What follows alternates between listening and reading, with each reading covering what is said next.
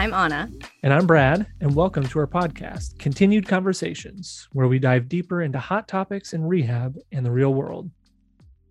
Okay, welcome back to Continued Conversations. We have another bonus episode coming out here as we continue to meet the team.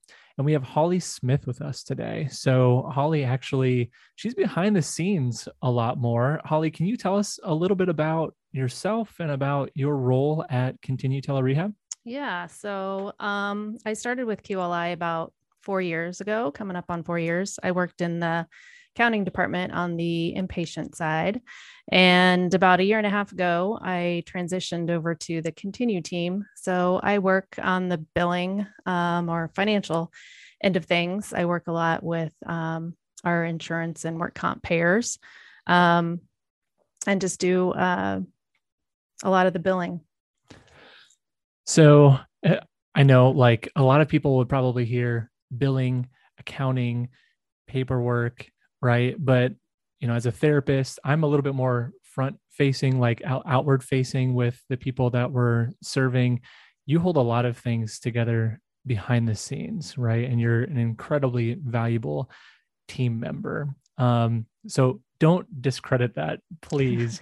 And you bring a lot of great experience to our team. So we're really thankful for everything that you do in those regards. How did you make your way to QLI? And you explained getting over to Continue Telerehab, but how did you make your way to QLI in the first place? What were you doing before that? Yeah, so before I came to QLI, I had been at home with my family for about 10 years. My oldest was headed off to private high school. And so it was time for me to head back to work to help foot that bill.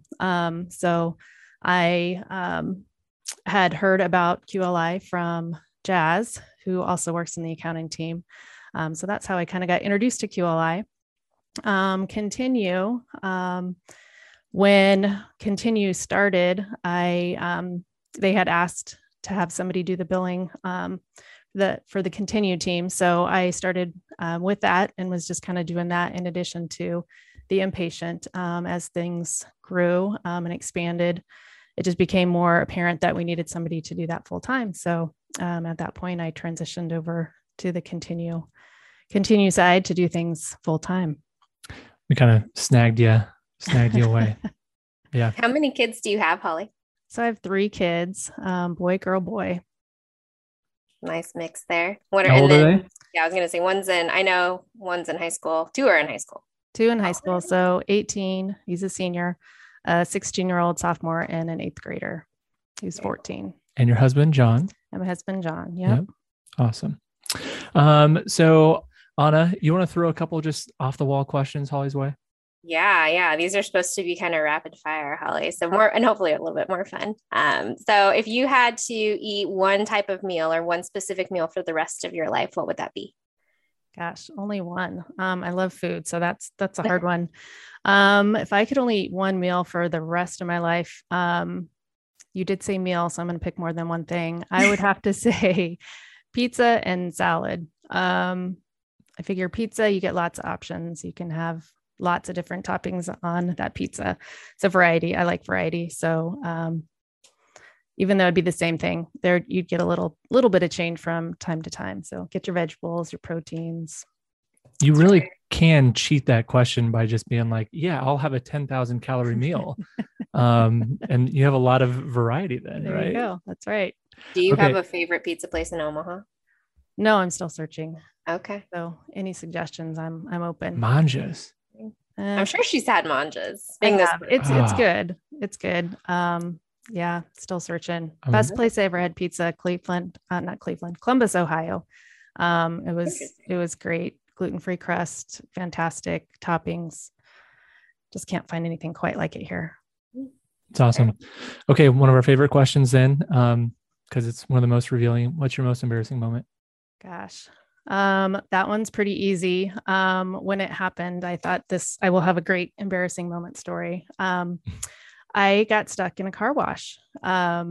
I was driving really slow. It was cold out. So, wanted to make sure that my car was nice and dry, nothing to freeze the doors or anything. So I was going slow through the dryer, but apparently too slow because the door shut and I was stuck in the car wash.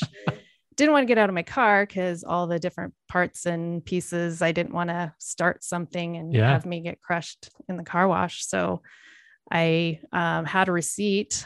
I'd just gotten gas. So I called. This was probably like 20 years ago.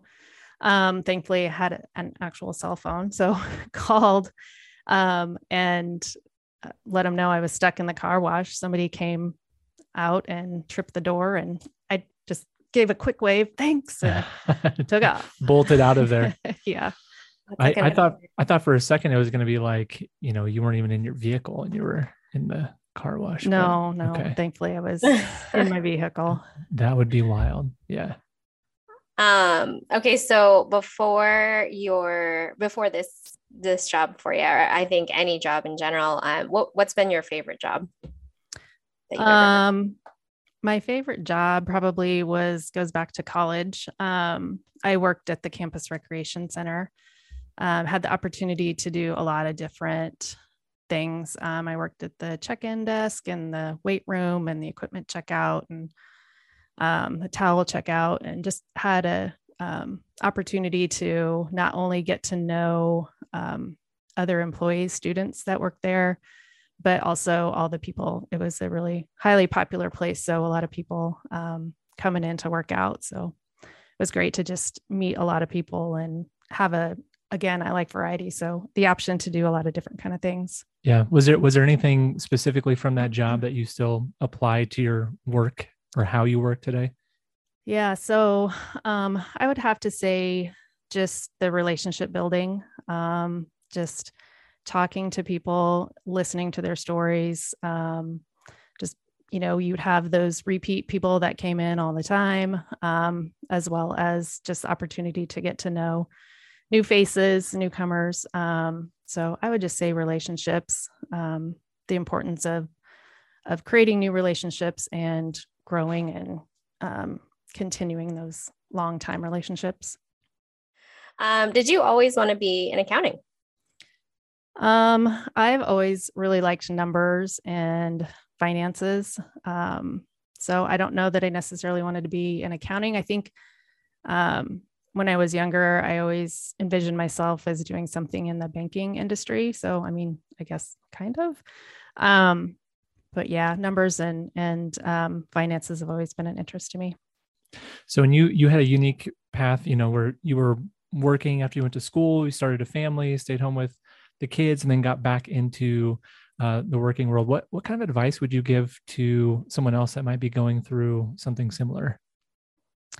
I would just say, again, kind of going back to those relationships, just keeping up on those relationships, and doing everything you can to continue to meet new people and just grow those relationships and make more. So yeah, because when you were ready to get back into working world, right? At least you were working before a lot, but like getting back out here, yeah, you had some of those friendships and connections that you had either kept up or formed along the way. That's awesome. Yeah. If you could start your own business tomorrow, any business you wanted, what would it be? Gosh, my own business. I would have to say, I always kind of thought it would be fun to own a bed and breakfast. My husband and I, for work, when I was staying home, he went on a work trip and I went with him and we stayed at a bed and breakfast and just really enjoyed that. And it was fun. We had talked about, we thought it would be fun to start our own, again, just meeting all kinds of new people. And I'm kind of a caregiver too. So enjoying kind of taking care of people, giving them a little respite and making sure that they, enjoy their travels. So where would you have a bed and breakfast at? I don't know. That's a good question. I'd have maybe to think Columbus. about that. You can pair up with the pizza place. Yeah. Maybe. For that. I don't know if I'd want to live in Columbus, but wow, maybe. I think our listenership just went down in Columbus, Ohio. Sorry. All right. Last one. Who has been a mentor to you?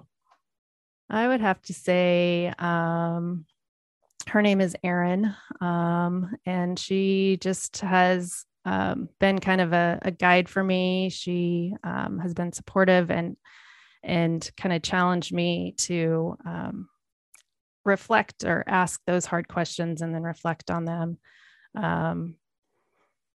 Just kind of making me go a little deeper